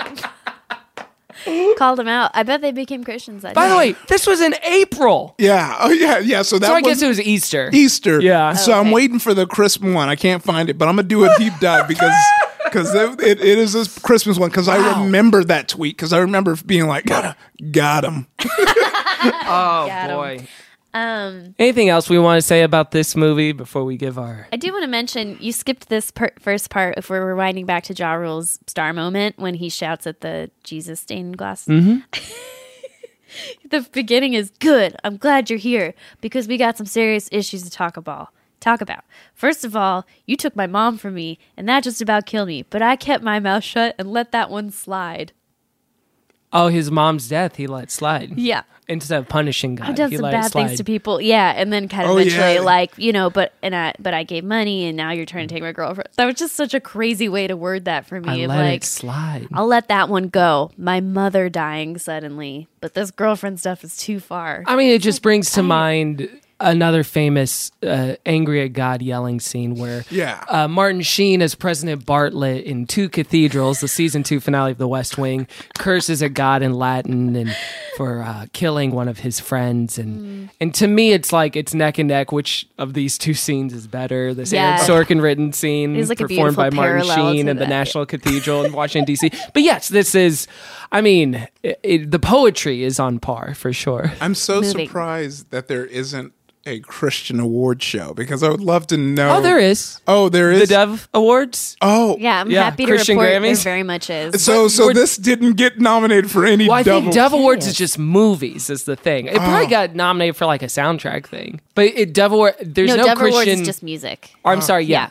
Dove Awards is just music, not movies. Okay. But they didn't in his quote though. He's like, yeah, we're putting it in festivals and stuff. Oh my gosh! Like I can't imagine how this fared. I want to see the Sundance Committee watching this. Like I want to see them just all collectively. Just kind of like, how far do you think they made it? Can you believe this? How far do you think the Sundance Committee would have made it? I don't know. I do have some good critic quotes if you'd like to hear such them. as? I'd love to. This one was from the New York Times. This quick one. A message film with the narrative sophistication of a recruiting pamphlet. My favorite one was from the Austin Chronicle. Yeah, baby. To call the acting amateurish does a disservice to hardworking amateurs everywhere. I would disagree because Ja Rule's performance is good. He's good. He doesn't seem like an amateur to me. He knows what he's doing. None of the parents are good in this movie. Yeah. No. But those were some of the best ones. I was surprised they even bothered the New York Times to do a review of this movie. I mean, I guess it's big in a lot of ways. Like, it was a $5 million movie. Yeah. Ja Rule's in it. Ja Rule I went think to prison the novelty after it. of it. Yeah. I mean, think about your movie's about to come out and then your star goes to jail. Yeah. And it is like, there are some interesting things that it touches upon. The one scene I did like is when they give him a Bible and it has his name on it, which usually, by the way, maybe this is just a cultural thing, but usually, like, when you get a Bible with your name on it, it's usually like on the inside, like to hippie, or it's like embossed in the corner of it. Yeah. It's not usually the title, the cover, where it just looks like, I gave you a Bible. And the name of the Bible is Miles Montego. But she says, you know, we've always prayed that our daughter would fall in love with a man of God. Are you a man of God? He's like, I don't know. I don't know if I am. I found that to be interesting, where it's like, oh, here's a guy who has enough humility to be able to recognize, like, I would have even liked it if the movie ended on that sort of note, where it's like, I don't know if I am a man of God, but I want to be, and I'm going to try. I love your daughter. But this ends way more explicitly in that once Vanessa comes out of a coma, he becomes a pastor. They get married, then he becomes a pastor. And a father. And he's preaching at the church while getting pen pal notes from his prison gang. From his prison buddies. Yeah, it would have been cooler to see him, I guess, like, behave like a Christian and still be in question, you know, of maybe like giving away his house or, you know, sending his mom to Sandals or doing whatever, and then still being like, yeah, I'm figuring this out. Yeah, or rejecting, but I'm a lot closer than I used to be or something. Rejecting materialism in the favor of another kind of lifestyle. Yeah. Right. Or even that he was still a criminal and then he became reformed. But he's been reformed long before this movie started, I guess. So. Yeah, which I thought they were going to do when he was packing all his bags. I was like, oh, he's about to sell his house and all this stuff. No, he was packing his bag for an unexplained reason. Like, they never... for a trip. Yeah, for a trip. Oh, boy. Well, one thing that I did love was bloopers. Oh, you got some bloopies at the end. Including him doing more of his sermon scene. And then screwing it up. You could tell that no one was there. No one was, you hear like the one echoey voice far away. I'm like, let's try it again. Yeah, and you see pictures from them filming the movie. Oh my gosh, that was my favorite because it wasn't even just actors or people you recognize. It was just like the crew's pictures of the movie. They were just on vacation. Like some of them had nothing. They weren't even in the scene. It was just like a boom guy holding a mic. A lot of thumbs up. A lot of people posing with, which guy was it? There were a lot of people posing with one guy in a photo. Was it Big P Word? Maybe. It's a Big P. I mean, it's like, was that a movie set or Sandals Resort? It looked like such a vacation. Man, I love Sandals. I do love Sandals. I mean, we joke about it on the show, but it is Sandals, a good Sandals Resort. I can't wait to go to Sandals. All inclusive and a water slide. I'm going to put my sandals on and run there now. Well, let's get to our kind of final review of the movie. The way this works, Iffy, we're going to give it a thumbs up or thumbs down in the form of a holy toast or a holy roast. Holy toast, we're going to send I'm in love with a church girl to heaven. Or holy roast, we're going to send I'm in love with a church girl to hell. We'll start with you, Caroline. I'm in love with a church girl. Goyle? Could have been so many good things. And so it was disappointing. And I thought it was going to be a fun movie. I don't know, maybe just from the title alone. Like, I thought it was going to be humorous and maybe playful, but lighthearted. With a heart to it. Yes, lighthearted. But it was heavy and like fraught and confusing. And I think it also had the potential, which is why it's disappointing. Like, it could have been a really culturally relevant movie. Sure. Talking with real people or with people who are outside of the church and now experiencing the church in a cool way. But I had such a distaste for all the church people, for one, that it didn't feel appealing. And then his conversion moment or whatever didn't feel appealing either. It felt like he gave in to these terrible people who've been shaming him the entire movie. Yeah. And like we talked about earlier, it was all about doing things rather than addressing the like life-changing relationship of knowing Jesus or like becoming part of that belief system or following what he taught, things like that. It's just, I'm in the Lambo Club now. Yeah, exactly. Yeah, so it felt like so much, and I know this is probably what they weren't intending, but it felt so much more like church membership was more important than addressing what a relationship with God could be like. And the only moment where they almost peeked through is when he's shouting at God, and you were like, oh yeah, he does talk to God, I suppose. But then beyond that, it's just so, they crammed too many things in. It's so long. I felt like 10 years of my life were spent watching this movie. Thank you for sitting through it, Iffy. That was quite a trek. So I wouldn't even recommend watching this for fun, and like we said, unless it was the first half hour. Holy roast. Holy roast from Caroline. Iffy, we turn it to you. Oh man, this is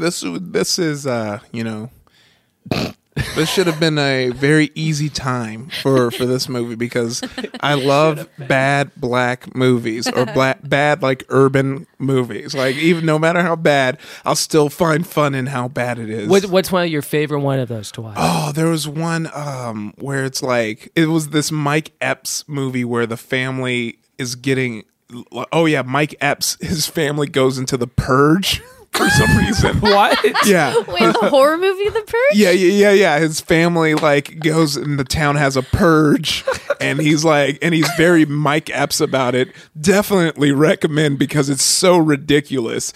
And they end it with like a nod to a sequel that would be like a Cabin in the Woods type. It was all over the place, and it's insane. But like, so I love that type of stuff, and usually, even if it's bad, I get joy out of how bad it is. Like, I can watch like, Neil Breen and stuff like that, like bad movies. But this is bad and long, and like, it's just like so technically bad that I get no enjoyment out of it. Just the writing is bad. Yeah. The structure is bad. There's so many loose ends that end, so many just anticlimactic events. Michael Madsen just disappeared from the movie. He's gone. He's like, bye, I'll see you later. Not to interrupt you, but I've never felt more aware of the story while watching a movie ever than when I was watching this. Because you're constantly trying to figure it out. Like, wait, where are you trying to take me? Because I'm trying to be on board, but you're taking me so many different places. Mm-hmm. And like, it's funny seeing someone apologize in the writing for plot holes. Like, I'll never get over the line of like, yeah, what do you mean my mom is okay one day and then is going to die the next day? Yeah, you know your mom, how she is with doctors. No, we don't. You never mentioned it. We don't know. She thinks aspirin. Yeah, that was the line. She thinks that taking one aspirin will cure anything. Well, then your mom's a stupid person. I'm sorry. There's a deeper issue here. Yeah. Oh man. So I'm gonna have to give it a holy roast. Holy roast from Iffy. Well, book the flight. You loved it. No, book the flight to hell. To hell, because it is getting roasted. I thought that maybe it would, and it does start out promising and kind of lightweight and kind of like, oh, this could be breezy. Like a rom-com even? Yeah, and if it was a rom-com and it was just like these two people from different worlds, like if you stuck to that rom-com formula, it might have been fun. They could have Christian mingled it. Sure. Where it could have been a little fun. Mm-hmm. Yeah. Which Christian Mingle, comparatively, was a lot more fun to watch in its entirety. It was a this romp movie. in comparison. Sure. Oh, man. But this was just like weighed down. It was so heavy and felt so troubled and so confused. And yeah, I mean, I want to love anything that Mr. Toby Mac does, but for this one, I cannot condone it. So book the flight. I'm in love with the church girl. You're going to hell. But we're not the final word on this. You're the final word, dear listener. So go to @ChristianFunPod. You can give it a holy roast or a holy toast. So why don't you go there and Pokemon go to the polls. And we'll be right back with more good Christian fun. What's she up to? She's just in the woods. That's true. Justin Timberlake. Just hiking. Yeah. She's a woman of the woods. This HeadGum podcast is brought to you by Aura Frames. That is right. From grandmothers to new mothers, aunts, even the friends of your life, every mom loves an Aura frame. Holy shit, even aunts? Yes, especially aunts. Oh, wow. Because it was named the best digital photo frame by Wirecutter and selected as one of Oprah's favorite things. I mean, these Aura frames are guaranteed to bring joy to moms of all ages. I believe it. You have an Aura frame, don't you? Yes, I actually more than believe it. I know it. I've got one for my mom, my mother-in-law, my grandmother-in-law. And dare I say, your aunt? And dare you say, my aunt and my aunt-in-law.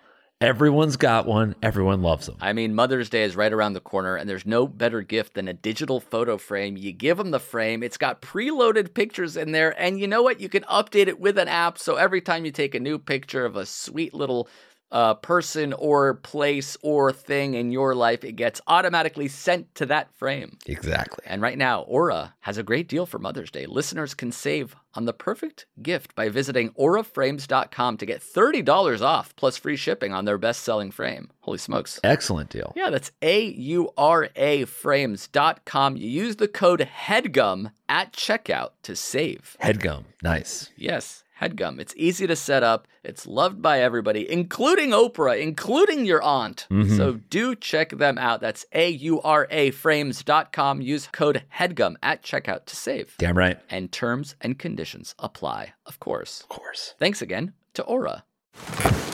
The comfort of your favorite seat is now your comfy car selling command center, thanks to Carvana. It doesn't get any better than this. Your favorite seat's the best spot in the house. Make it even better by entering your license plate or VIN and getting a real offer in minutes. There really is no place like home. And speaking of home, Carvana will pick up your car from yours after you finalize your offer. Visit Carvana.com or download the app and sell your car from your comfy place. Welcome back to Good Christian Fun. It's time, once again, it feels good to be back home, for the hunt for the worst Christian song of all time. Yeehaw! Yeah, indeed.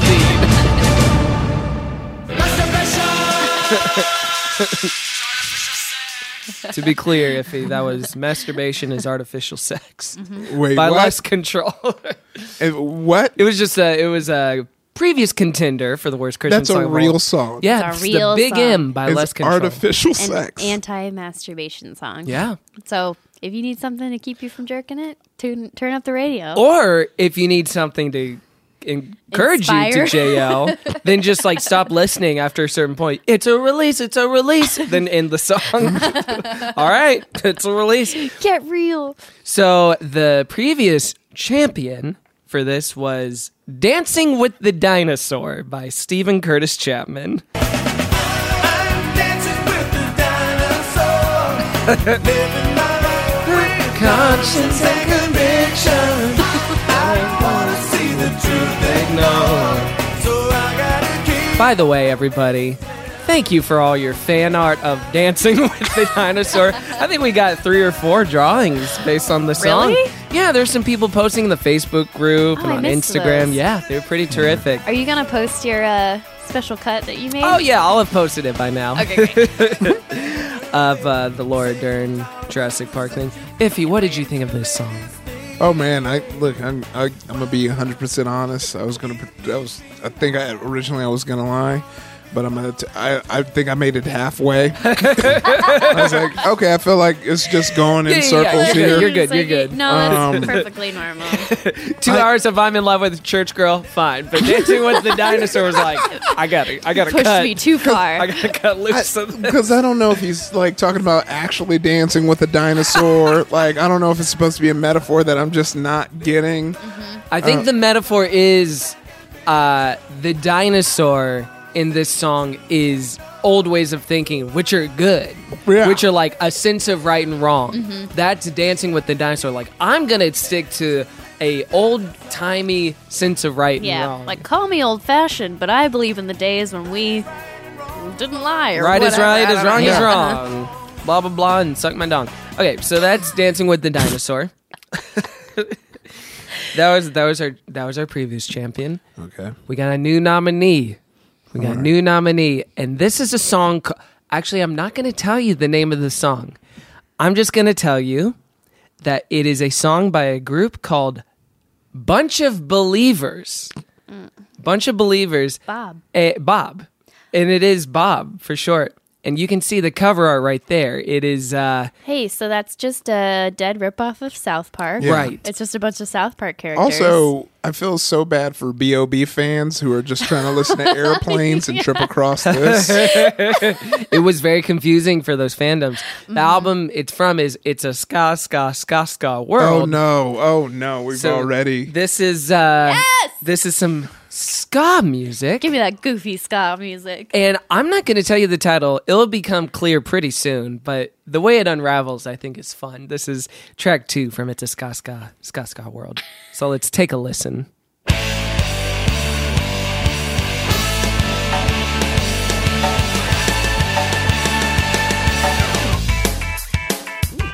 That's ska. This is it. All day long in the crowded halls, bumping into the junkies. Then I sit in a boring class where they tell me I came from the monkeys. But I know a girl who goes to school, and it's like no other. Hold up. Her classroom, it's in her house, and her teacher is her mother. No, Kevin! It's a mystery, but she sure knows her history.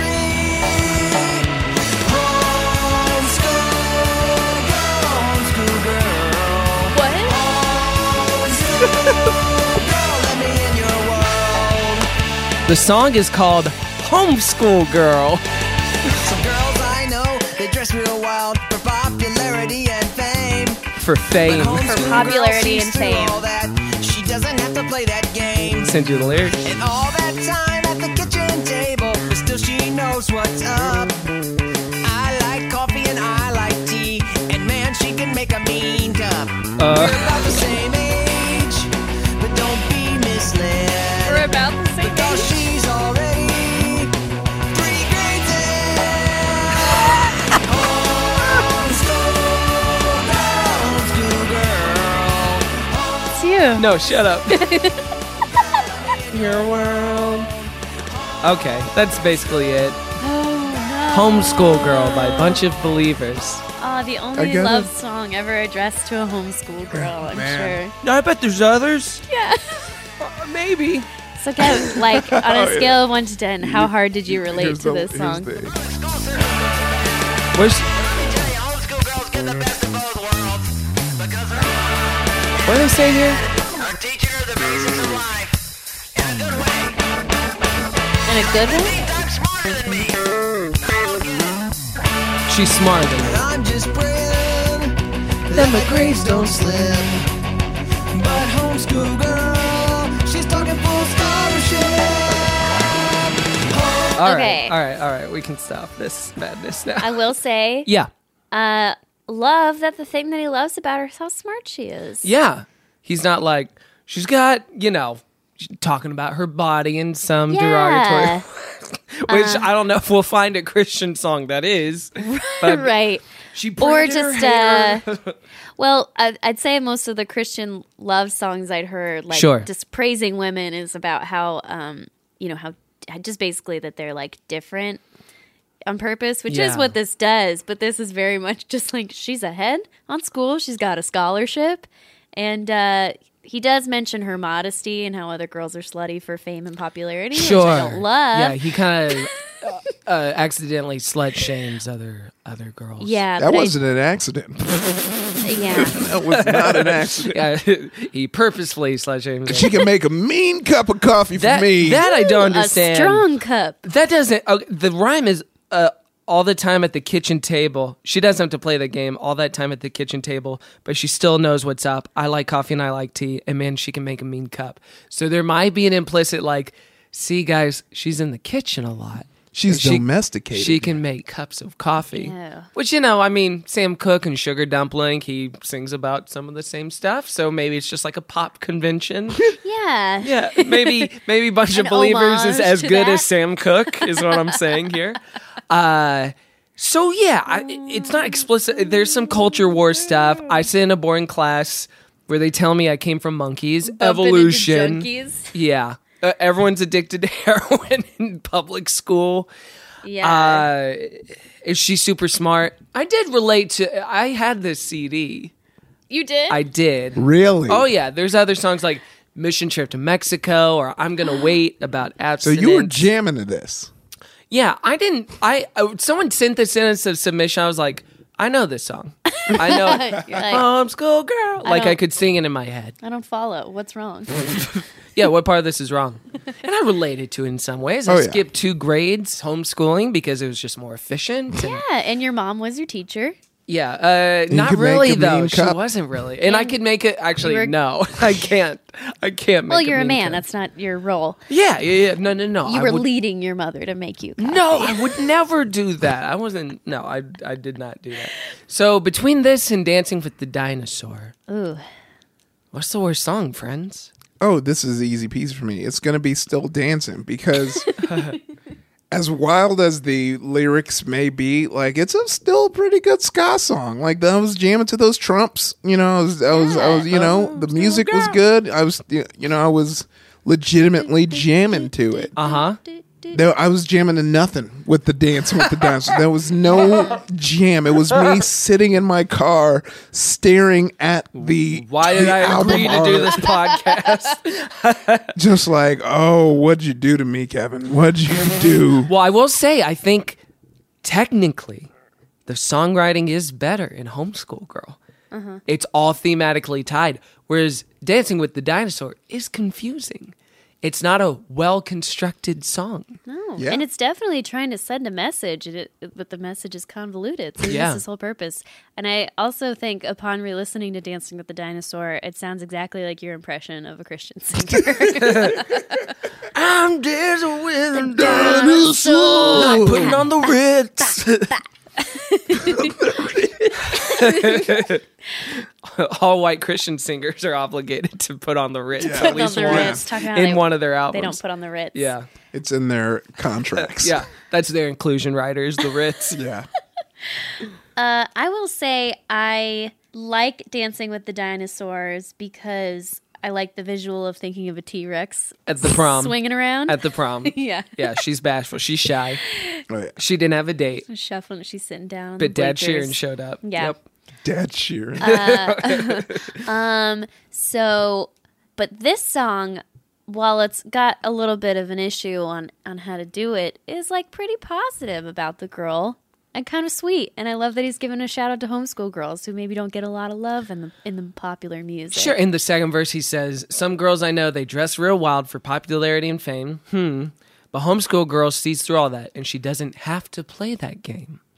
So a person of character, I guess, even though there is some collateral Convoluted, damage. yeah. Someone has to be put down in order for her to be put up. Just say homeschool girl has a lot of character, not like these dumb B-words Yeah. haven't figured it out yet. Yeah, I feel like a lot of men have a hard time describing why they like their girlfriend without then hating on all other women. Well, that's the she's not like other girls cliche, right? Exactly, But yeah. You start there. Right, and that's the only reason she's cool. But then there's a lot of problems. It's like that Harris Whittles tweet. I'm looking for a girl that hates to laugh.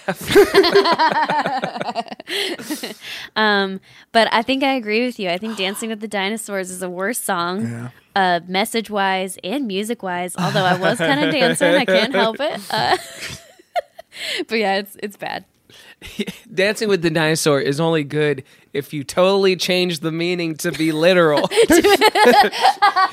literalize the song and envision and animate some dinosaurs dancing around.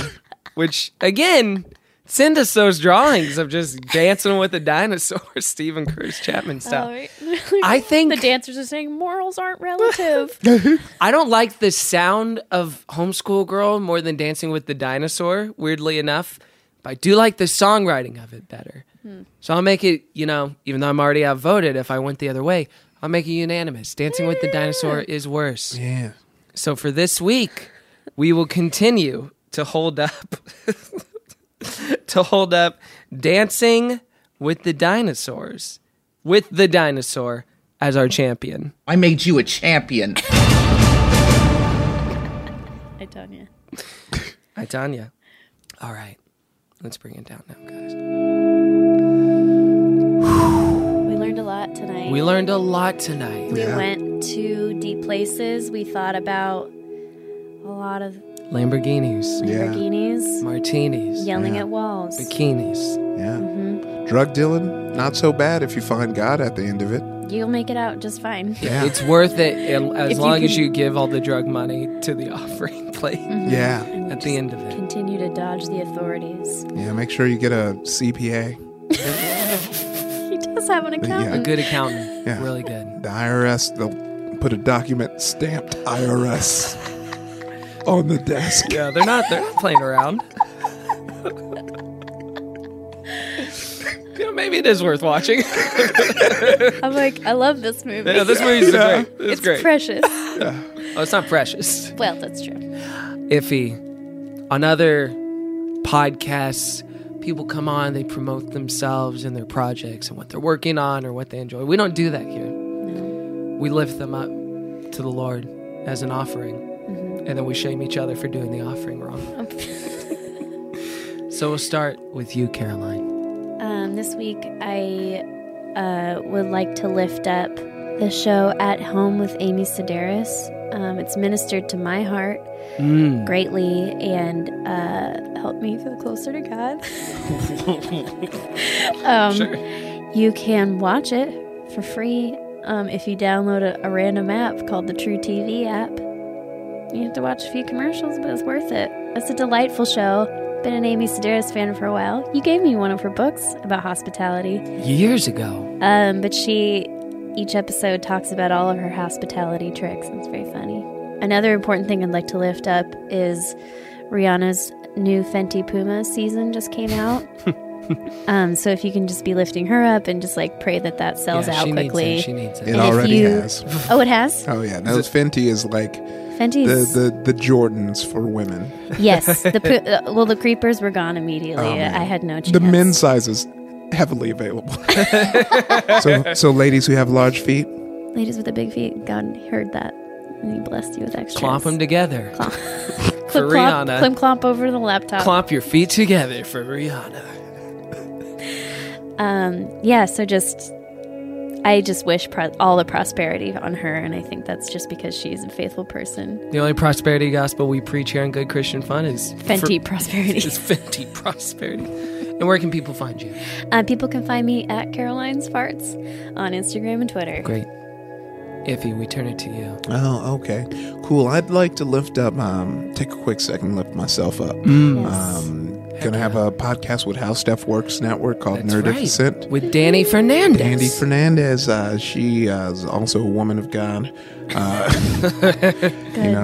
Who can find? Yeah. And, that trailer's dropping on the 20th. And then after that, episode 0. And then every Tuesday from henceforth, you're able to listen to it. From henceforth. What's the show about? We just do nerdy deep dives into specific nerd topics. Episode 1 is about conventions, going into the history of conventions. Oh my gosh. Where we think it'll go in the future, our experiences with it. Episode 2 is about I'm in love with the church girl. I'm in love with the church girl. We do a deep dive in that. We all like geek out on I'm in love with the church girl. Church girl con, stuff like that. Oh Lord. Definitely that. Then episode 3 is cosplay. So lots of nerdy stuff. Heck yeah. Every Monday, candy dinner with me and my buddy Matt Apodaca. A very secular podcast with lots of spicy language. I actually want you to avoid that at all costs. Yeah, don't listen to that. Matt's a bad man. Yeah, I've worked with him before. He's a bad, bad man. Just want to watch out. Actually, by the time this comes out, the preview, episode 0, will have already come out. Yeah. The day before. So check it out now, guys. While you're in your podcast app, just open it up. Yeah. It's right there. We'll put it in our show there. notes. Don't be lazy. Yeah. You were asking for a new podcast to listen to, and God heard you. Yeah. This is an answered prayer. Yeah. If he's answering your prayers. On behalf of the Lord. On behalf of the Lord. Heck yeah. And you can see white women perform. Yeah. Every second Friday of the month at UCB Sunset at 10:30. Heck yeah. Where they're uplifting his name every day. Fun, true fact. Yeah. Our warm-up is called Praise Him. Is that true? Yeah. And we freestyle rap, and it always ends in, of course, Praise Him. So we lift up the Lord before every improv show. Praise Him. And that's why you guys are so blessed. Yeah, there's a hedge of protection around you all. Yeah. That's amazing. Wow, well, thank you, Iffy. You can lift... And your social media? Oh, yeah. Oh, yeah. Iffy Nwadiwe, IFY, that's on Instagram and Twitter. And you can check out on Iffy's Instagram the slow Venn diagram of him and Michael B. Jordan becoming a circle after his just getting gym visits. That body nice and tight. Congratulations. Yeah, just that Killmonger body. That Killmonger body. It's coming. I mean, that's step 1. Step 2, our Lord on the cross body. That's step 2. Have you seen how ripped he is? I don't know if we're going to the same churches, but on the Catholic cross, he is mad ripped. Has like an 8-pack. I'm like, all right, Lord. Pectorals, great bone structure. The ultimate CrossFit.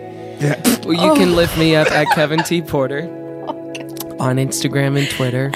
And I want to lift up Fiona Apple, who is one of the best songwriters, I think, of our generation. And I've been going on a deep dive through all her music videos. They're all good, but especially the ones directed by her old BF, Paul Thomas Anderson. They're so good. Paper Bag, Across the Universe, Never Is a Promise. I remember that was a formative song for me when I was a kid. Is she still putting out stuff? Her last album was 6 years ago. But I'm hopeful. I mean, she's kind of insane. Okay, we'll be lifting her up. Yeah, for real, lift her up. Yeah. And she's doing okay. When Sinead O'Connor was legit crazy, she reached out to her and posted a thing. So be lifting up Fiona Apple. And you can lift up this podcast at Christian Fun Pod on Instagram and Twitter, facebook.com/Christian Fun Pod. Join the Facebook group Good Christian Fans, where it's always popping and discussing and fussing in there. And good memes, good commentary. A lot of good GCF memes in there, folks. Yeah. And you can lift us up also on iTunes/Apple Podcasts. Leave us a review. And every review you leave, we donate $1 to charity. And this month's charity is the San Gabriel Valley Habitat for Humanity. That's right. They're building homes for families in need right here in San Gabriel Valley. And they're very well rated, so you know that they're doing it right, not being shysty about it. Not being that way. And then, of course, you can catch our weekly second service episodes every Friday if you go to patreon.com/goodchristianfun and subscribe to GCF Second Service. We're in the middle of March Madness. You can also find that by going to Patreon.com. This is so great. Which a listener named Dan made for us. Thank you, Dan, for getting that domain for us after we stupidly joked about it on here. And you can find all of the songs featured on this show on our Good Christian Fun Spotify pray list. Let us pray. Iffy, thank you so much for joining us on the show. Thank you. This is delight. And enduring all this stuff. Thank you for your time. Yeah, no, I'm all about it. Great. And there's nothing else left to say except for, and all of Pot's people said, Amen. Amen. All right. Well, we've already voted them off, so let's listen to it one more time. Imagine me coming downstairs with my school books saying, Mom, I'm ready. Let's do it. Can't wait to meet her. This is what I sang about. I'm in love with a homeschool girl. Oh, yeah. See you next week. Bye. Well, they tell me I came from the monkeys, but I know a girl who goes to a school, and it's like no other. Her classroom gets in her house, and her teacher is her mother. This week, we were in love with the church girl. Next week, I'm in love with a donut man. Next week on GCF, we're watching The Donut Man, specifically the episode Jesus Shows Us God's Love, which you can find available for free on YouTube. That was a HeadGum podcast.